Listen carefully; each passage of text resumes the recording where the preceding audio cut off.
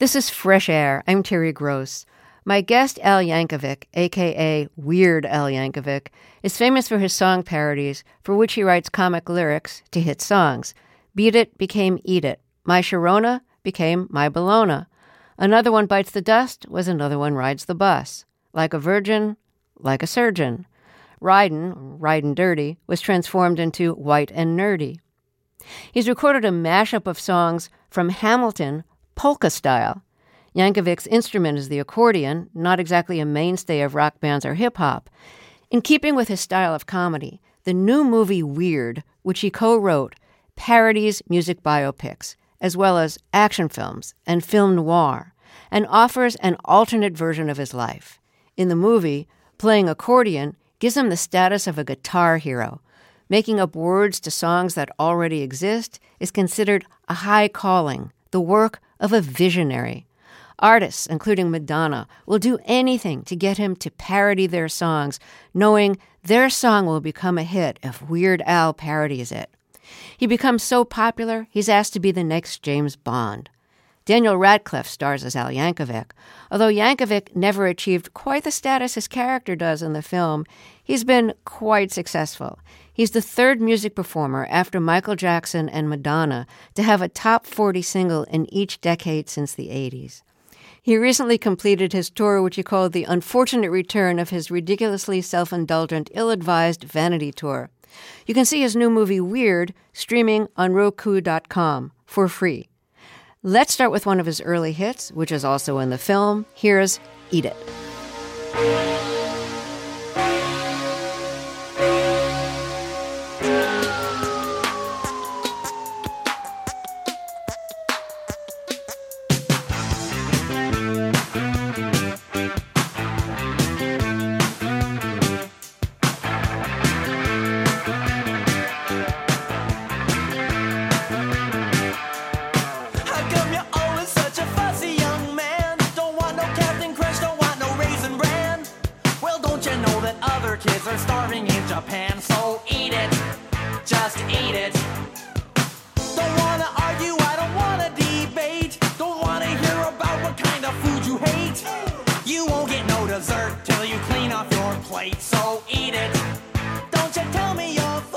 Al Yankovic, welcome to Fresh Air. I laughed out loud during your movie.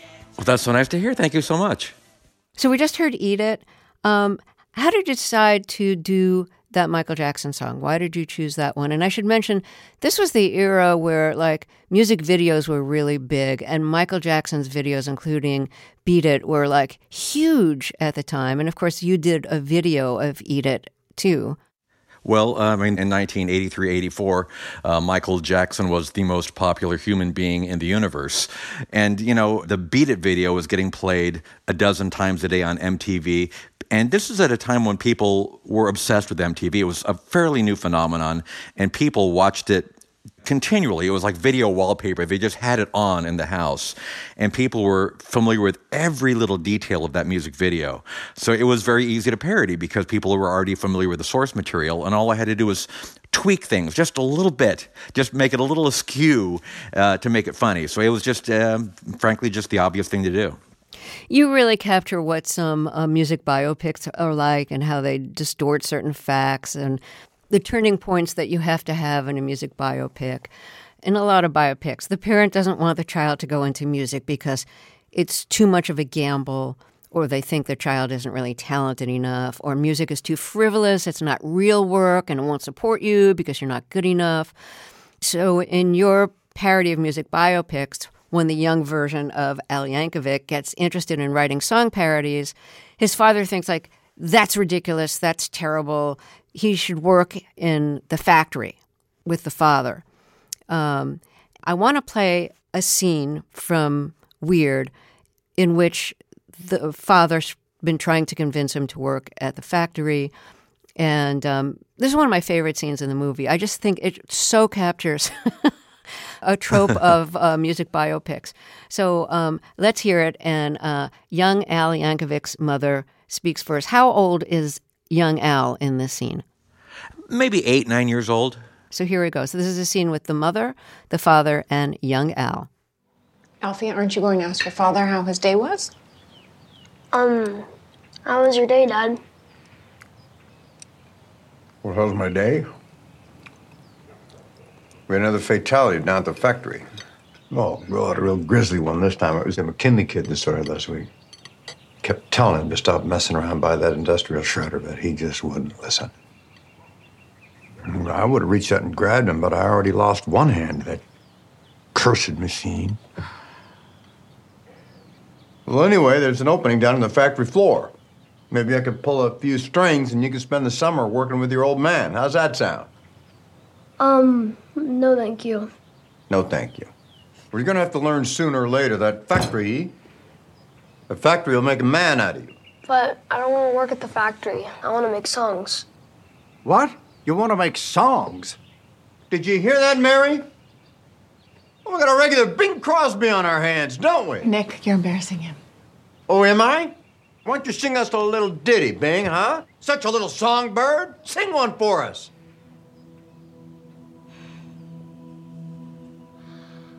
Amazing grapes, how sweet the juice.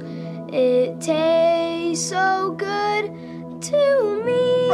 Stop! What in God's name are you doing? Those aren't the right words. I know. I made them better. By changing the lyrics to a well-known song? No, boy, what you're doing is confusing and evil. My God, and I will not have that kind of blasphemy in my own home. But, Dad... My God, what has gotten into you, Alfred?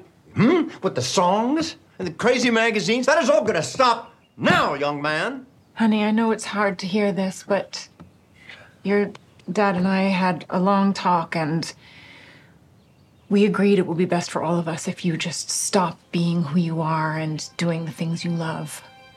You don't understand me!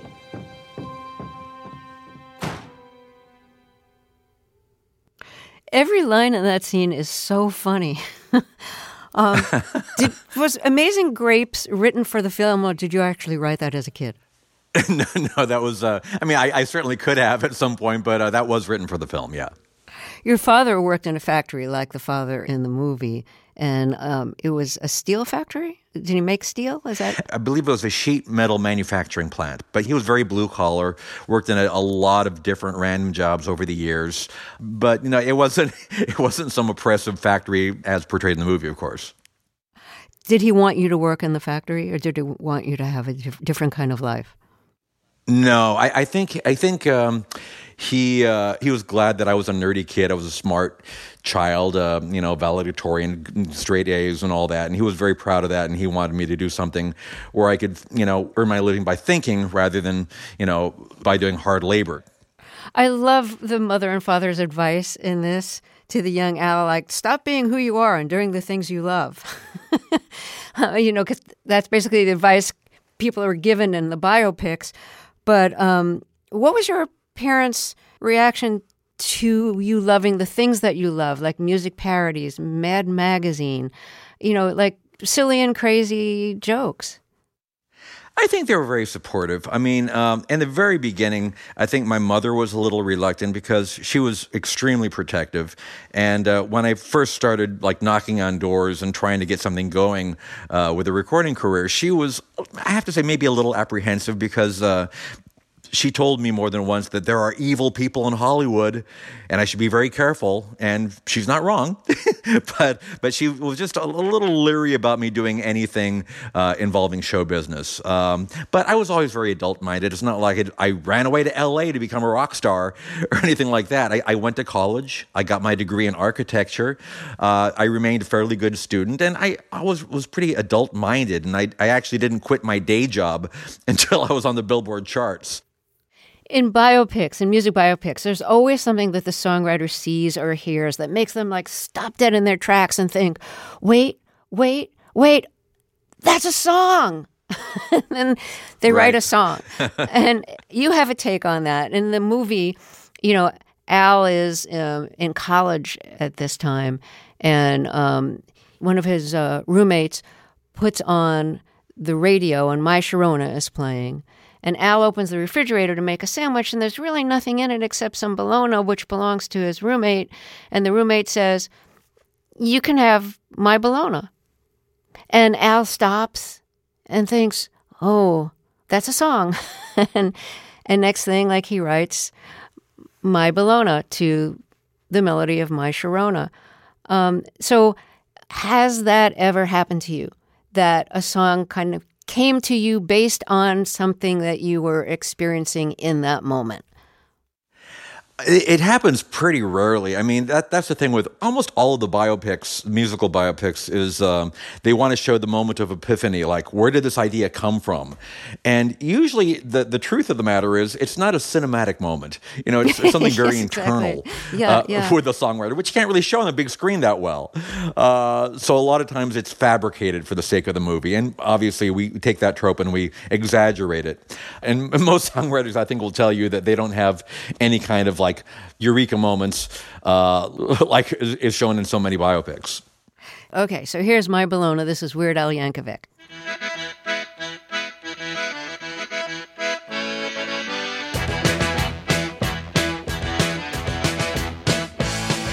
Ooh, my little hungry one, open up a package of My Bologna. Ooh, I think the toast is done, topping with a little of My Bologna. Never gonna stop, eat it up, such a tasty snack, I always eat too much and throw up, but I'll soon be back to My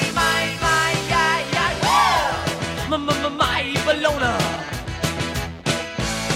Spread it on the mustard now, show me how, spread it on a little of this Bologna, hoping that we don't run out. If we do, I'm sure that I'll miss Bologna. Never gonna stop, eat it up, such a tasty snack, I always eat too much and throw up, but I'll still be back for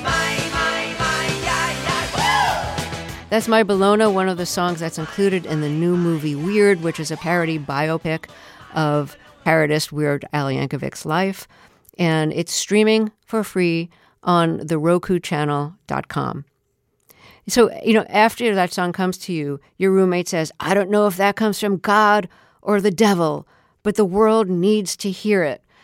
That's also another trope from biopics and of like rock and roll movies in general. Like, is this the devil's music or anything pertaining to the blues? This is like the devil's music or is it great? You know, so as a parodist and as an accordion player, did you feel outside of that whole world of like, this is the devil's music, or, you know, like rock and roll unleashes all these like wild feelings, you know, or like, or gangster rap, maybe it's dangerous.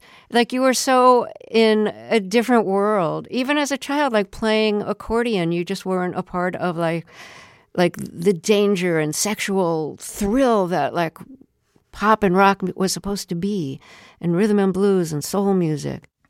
Yeah, accordion music was always considered extremely safe to the point of being corny.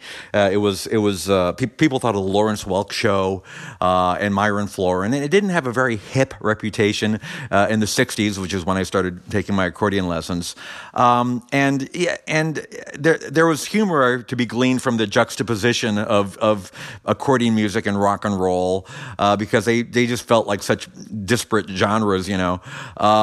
And I toyed with the whole satanic thing a couple times because I used some backwards masking in some of my songs. Just because at the time people were all up in arms like, oh, he said something backwards on this song, that must be satanic. And my messages were always things like, wow, you must have an awful lot of free time on your hands, or Satan eats cheese whiz, you know. So I always had a little bit of fun with that, but as far as I can tell, there was nothing actually satanic in my music. Accordion is I think a great instrument. And if you listen to like, you know, Zydeco or polka or things like the Three Penny Opera or like some avant-garde jazz, tango, like accordion is just like a mainstay of that. And it's really such an interesting instrument. What did you learn when you were taking accordion lessons? Like, what did you grow up on? When I started taking lessons, and again, this would have been ages 7 to 10, it was mostly polkas and waltzes and, various classical pieces, a lot of public domain stuff. They didn't teach you Iron Butterfly on the accordion. Rock and roll wasn't something that was part of the daily lesson. So I got a little bit bored after age 10 and decided I would just kind of learn on my own. So I learned to play by ear a lot of rock and roll songs on the accordion. And getting back to what you said, the accordion is actually a beautiful instrument. It's a very sensual instrument.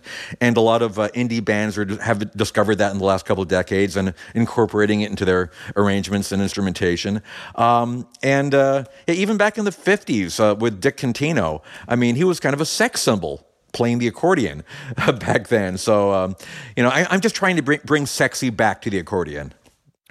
Well, speaking of not bringing sexy back to the accordion, Myron Floren. So he was the accordion player on the Lawrence Welk show for years and years. And of course, Lawrence Welk is still on some PBS stations and reruns of reruns of reruns. And my husband and I watch it a lot because it's such an odd show. To see what passed for entertainment then and how really square and corny the music was, although there were some great musicians in the band. But like Myron Floren on accordion, he had to smile all the time. You could not smile. Right. and his playing was so happy. Yeah, and the playing was so flashy but so corny. And I was wondering if you watched him on Lawrence Welk when you were taking lessons. I loved Myron Floren. Myron Floren was the first autograph I ever got. He came to my town, and there's a picture of me smiling next to Myron Floren as he gives me my first autograph. And it was a big deal for me because, and granted, okay, not the hippest entertainer in the world, but he was great. He was a great, great accordion player, and I admire him tremendously. What did people think of you? What did your contemporaries think of you when you were a kid and when you were a teenager playing accordion? It was hard to join my friends' rock bands because when I was in my early teens, that was my goal. I just want to jam with some, like-minded musicians. Let's play some rock and roll. And for some reason, nobody wanted to have an accordion player in their band. And that's one of the few things in the biopic that's actually true because Daniel Radcliffe, as me, just cannot seem to fit in anywhere in mainstream with rock bands. But yeah, so I figured out that I just kind of had to go my own direction and just, follow my own muse if I wanted to have any kind of career whatsoever. And that was parodies? Did you ever try just playing songs that you liked on accordion and trying to create your own band? My brain sort of deviated into comedy because it was hard for me to take playing the accordion seriously. Because if you play the accordion seriously, then you're playing Italian weddings and bar mitzvahs and things like that. And I was obsessed with the Dr. Demento show, and I loved all the funny music on that. And Dr. Demento loved my accordion playing because he said the reason he played me on the air was because I was this teenage kid playing the accordion thinking I was cool. And that was a pretty novel concept back in the early 70s. Did you think you were cool? Well, not as such. I knew I was a nerd. I knew I was a dork. I didn't really fit in at school with my friends. I was, eating lunch by myself at the lunch tables a lot. So I didn't think I was a social butterfly or a big man on campus. I was a nerd. And this is back before being a nerd was considered cool. Like nowadays people oh, I've always been a nerd, or they brag about their nerd cred. And when I was in high school, that was not a thing you bragged about. Who nicknamed you Weird?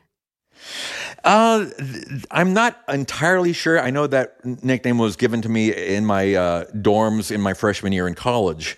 It was a nickname that I think a couple of people were calling me because they found me to be weird. I did not fit in, and they just thought I was this strange guy wandering the halls of the dorm, and they'd say, "Oh, there goes Weird Al."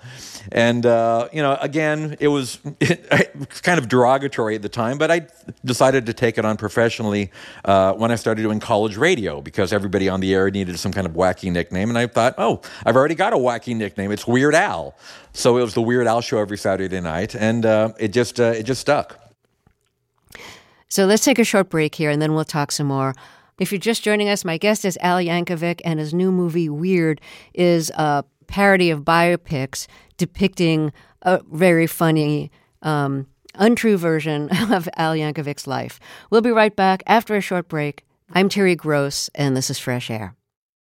Let's get back to my interview with Al Yankovic, who's famous around the world for his parodies of hit pop tunes and rock tunes and hip-hop music.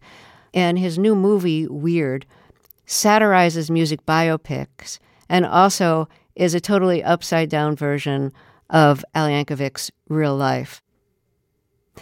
I'm wondering what it was like for you when hip-hop came along and gangster rap, because it's a very popular form of music, but it would be somewhere between problematic and offensive to a lot of people if, a white musician was parodying black songs, songs by black artists.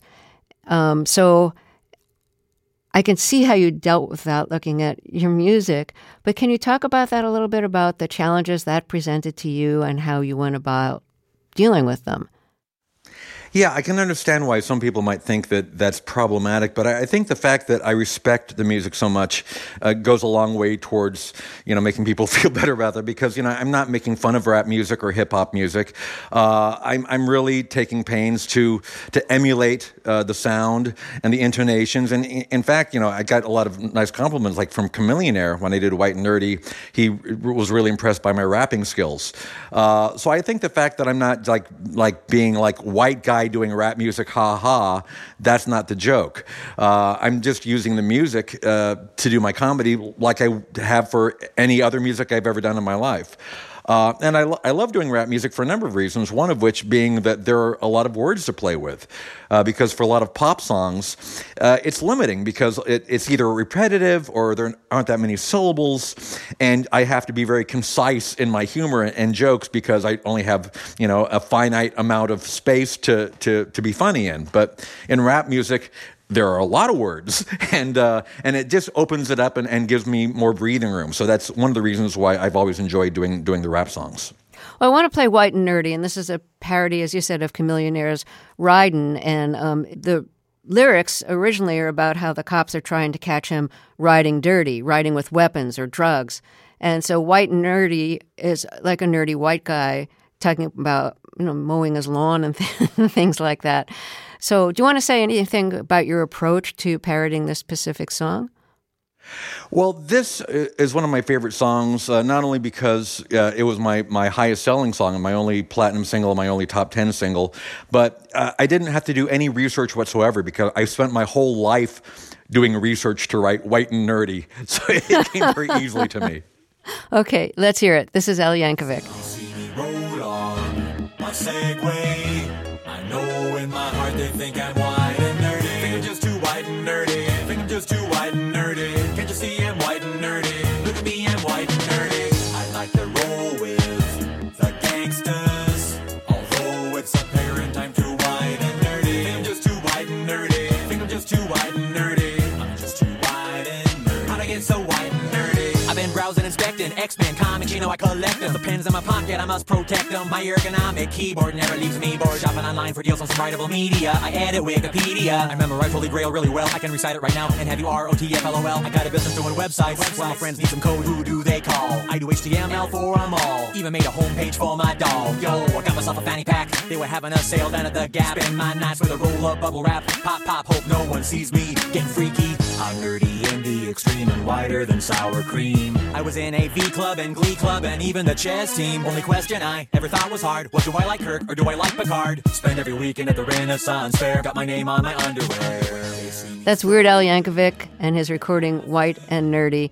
His new parody of music biopics that also parodies his own life is called Weird.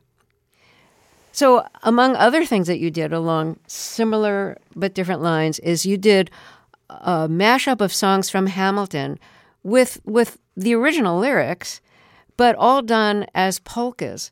And it's so much fun. How did you get the idea of doing this? This is something that I've done since the beginning of my career. I've had a polka medley on not every album, but almost. I think I've had like a dozen or so polka medleys over the years. And Lin-Manuel Miranda's a good friend of mine, and we're mutual fans. And at one point, Lin said, "Hey, why don't you do a polka medley for Hamilton?" And I jumped at the chance. It's something that I probably would have done even if he hadn't asked me first. But I was part of his Hamil Drops series. Once a month, he would release a new song inspired by Hamilton, and he wanted one of those Hamil Drops to be the Hamilton polka. So I put everything I had into it because, I love Lin and I wanted to do good by him. And I took about a dozen or so songs from Hamilton, not the saddest ones. I thought that might be a little too much, but a lot of Act One songs, and put them together, and he loved it. And in fact, if you look online, his wife Vanessa recorded his reaction the first time he heard the Hamilton polka, and it's something that I treasure to this day. What was his reaction? He was almost crying. He was just so happy. He just loved it. Okay, let's hear it. This is so much fun. So this is Weird Al Yankovic's polka medley of songs from Hamilton.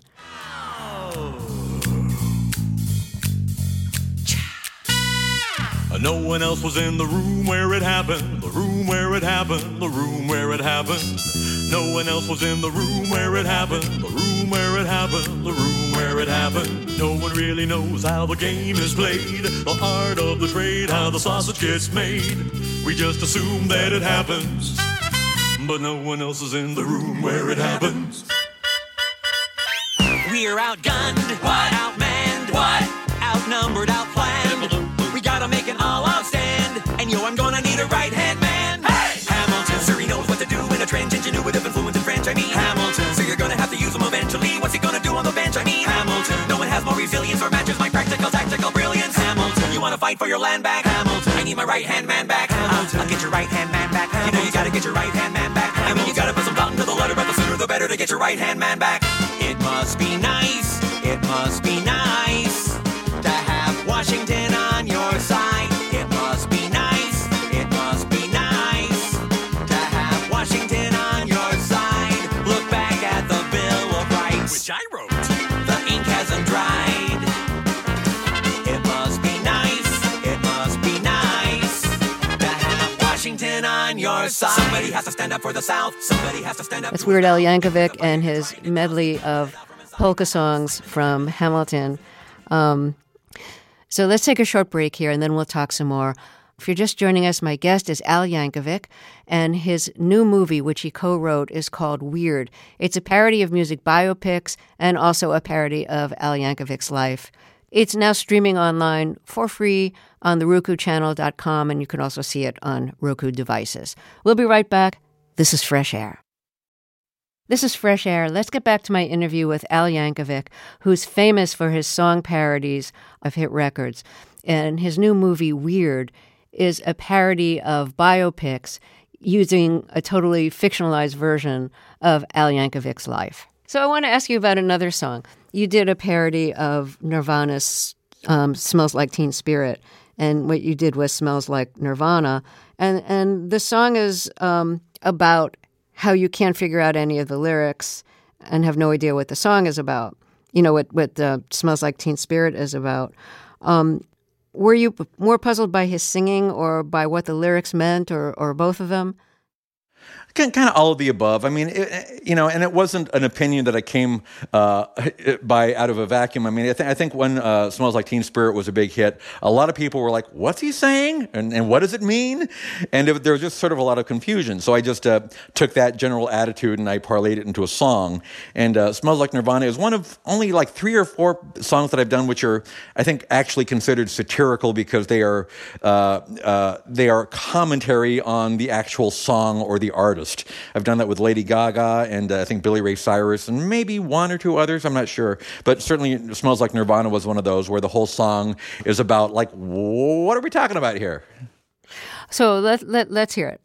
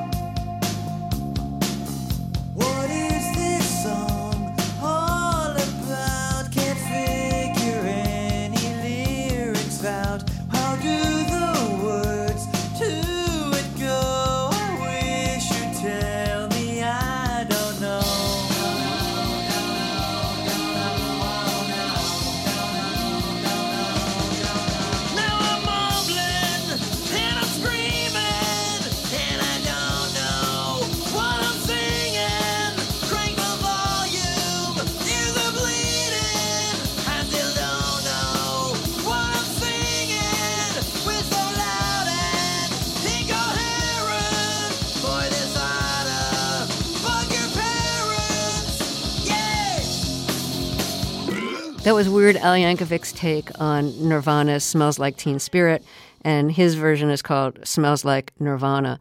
I was wondering, what was your reaction when Kurt Cobain died? Did you feel any regret about having done the song? Not that I think that you should feel a regret. I'm just wondering how you experienced that. I was extremely sad because I loved Kurt. I wasn't close with him, but I mean, I'd met him a couple times, and I was a huge fan of his music. Still, I'm a huge fan of his music. So I just felt a profound sense of loss. I didn't have any regret about doing the parody because Kurt loved the song, and he wrote very nice things about me in his personal journal, which got published after his passing. He called me a modern rock genius. I mean, it was like this mind-blowing stuff. It did make it a little awkward for me because when he died, I was in the middle of a tour, and Smells Like Nirvana was my big hit, and it made it a little awkward for me because I thought, is this, how are people going to react to this? Is it going to be bad taste for me to now play this song, after Kurt has just died? And I was about to play Seattle, a couple of weeks later. Like, can I play this in like Kurt's hometown? And what I wound up doing was, before we played the song, I did a very solemn, thank you to Kurt, and tried to have like a moment of respect, and then we went into the song. And I will say it got its biggest reaction in Seattle. People appreciated it and loved the spirit in which I was, delivering it, and it all worked out. What kind of permissions do you legally need now to do a song parody? The kind that you do, where often it's like musically note for note from the original recording, but the lyrics are different. So, you're satirizing the lyric, but the music isn't really the instrumentation isn't really a satire. It's the thing. It sounds like the original thing. It's a gray area in terms of legally what I need to do, especially in cases like Smells Like Nirvana, because, again, that's satire, and that's considered free speech and fair use. And if push came to shove, if it went to the courts, generally that's, the courts rule in favor of the parody artist. But I don't go by just what's legal. I go for what I think is right. And what's right to me is always getting permission from the original songwriters and get their blessing. Because if an artist doesn't want me to do their song, I will back off. I mean, no matter what, the courts or the law says, it's like I just want to, do good by them because I respect artists, and I don't ever want them to feel like I'm, stepping on their toes. In a lot of music biopics, the musician's life and career are nearly ruined by alcohol or drugs because success leads to excess, which leads to addiction, which leads to being non-functional, and then either that's followed by death or by a comeback and getting sober. This happens in your movie, which is really funny because you're known for, abstaining from alcohol and drugs. But I imagine you felt like you needed to put this in the biopic because it's such a staple. Yeah, I think I want to get into alcohol and drugs in my 80s. I'm just kind of building up to it. I don't want to rush into anything. No, I think all biopics have that dramatic arc, and we're obviously making fun of that. So in order to have a traditional Hollywood biopic, I had to have, this descent, this downward spiral, the alcohol, the drug abuse, everything else.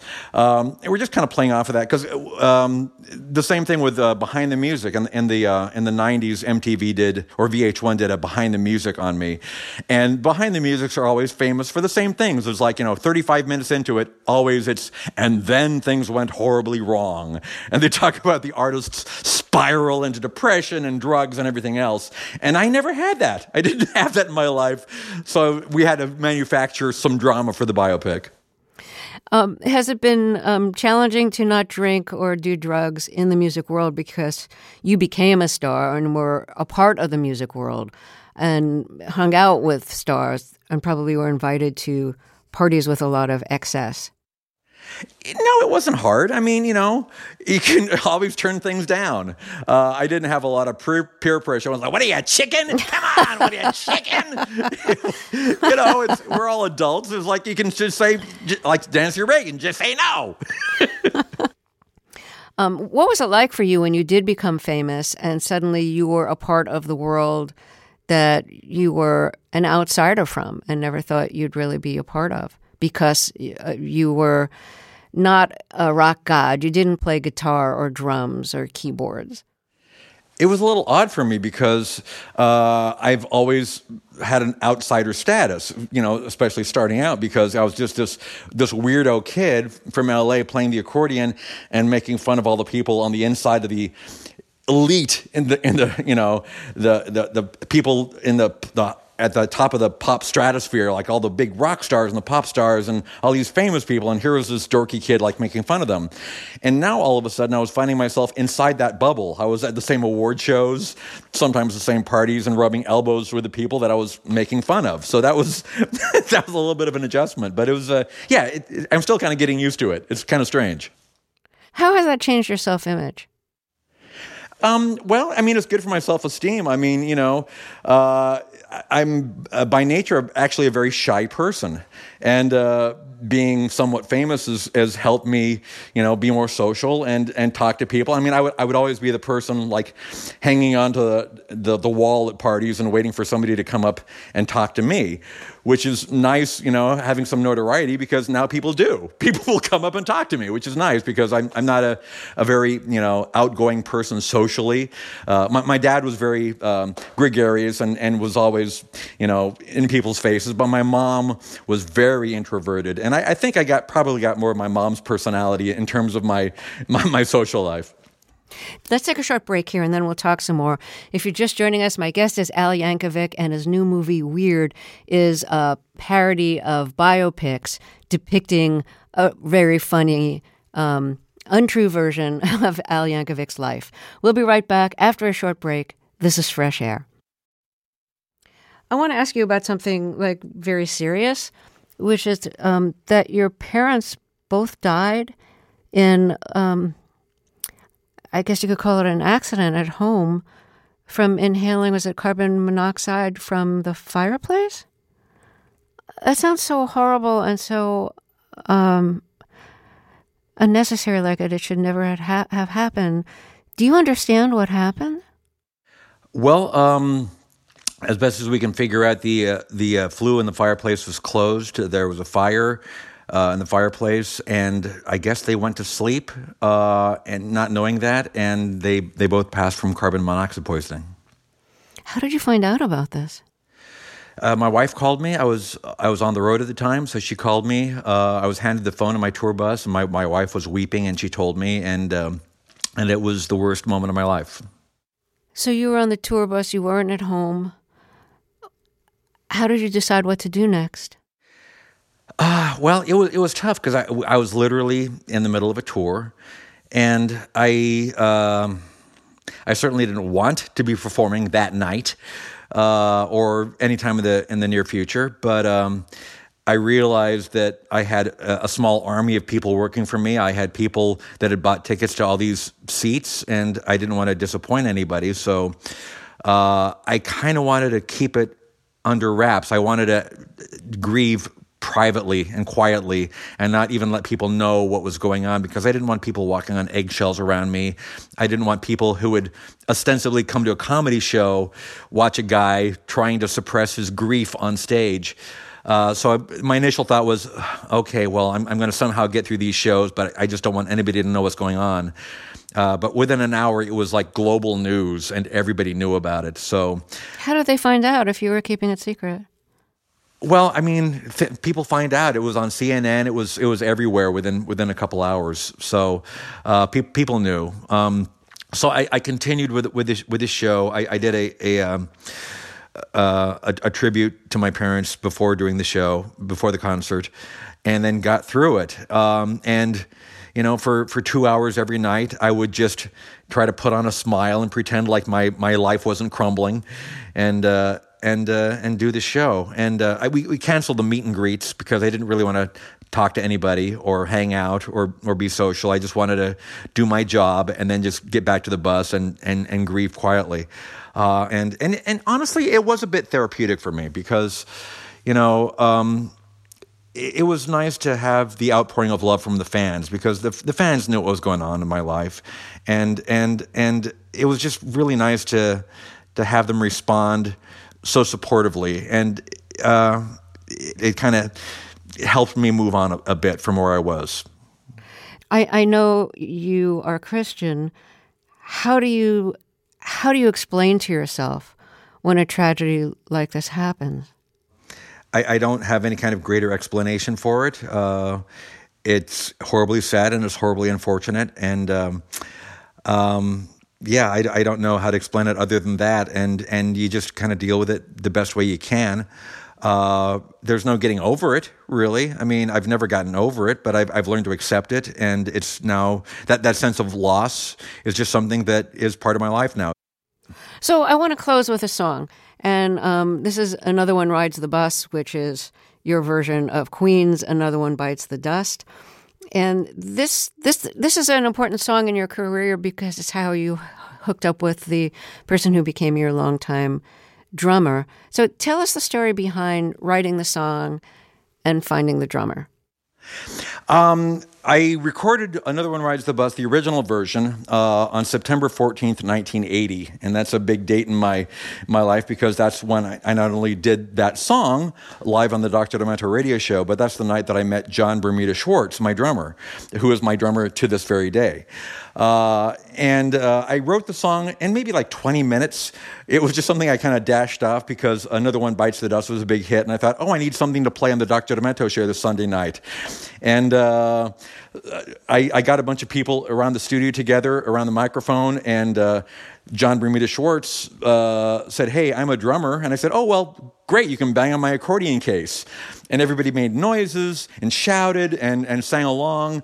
And thankfully, Dr. Demento had a reel-to-reel tape recorder going for an air check because that live performance was the only recording that we had for Another One Rides the Bus. That version was what wound up on the album, and up until the soundtrack to the movie, that was the only version of the song that existed. So you re-recorded it for the movie? We did. We except for Eat It, I think we re-recorded all of the parody songs because they were meant to sound like live performances. So we needed to be able to have slightly different versions than the actual studio recording. So yeah, everything, all the parodies in the movie are the 2022 version of the song. It's been such a pleasure to talk with you. Thank you for your music. Thank you for the new film, and I wish you well. Well, thank you so much. This was a pleasure. Thank you. Al Yankovic co-wrote the new satirical biopic Weird, which is an imaginary version of his own life. It's streaming for free on Roku.com. Riding in the bus down the boulevard and the place was pretty packed. Couldn't find a seat, so I had to stand with the perverts in the back. It was smelling like a room. There was junk all over the floor. We're already packed in like sardines, but we're stopping to pick up more. Look out! Another one rides the bus. Another one rides the bus. And another comes on, and another comes on. Another one rides the bus. Hey, he's gonna sit by you. Another one rides the bus. Tomorrow on Fresh Air, we'll talk about the increasing tensions between China and the U.S. over Taiwan, which was one of the subjects of this week's meeting between President Biden and his Chinese counterpart, Xi Jinping. Our guest will be New Yorker staff writer Dexter Filkins, who will explain the history of the conflict between China and Taiwan, China's increasingly threatening military exercises, and how an armed conflict might play out. I hope you'll join us. La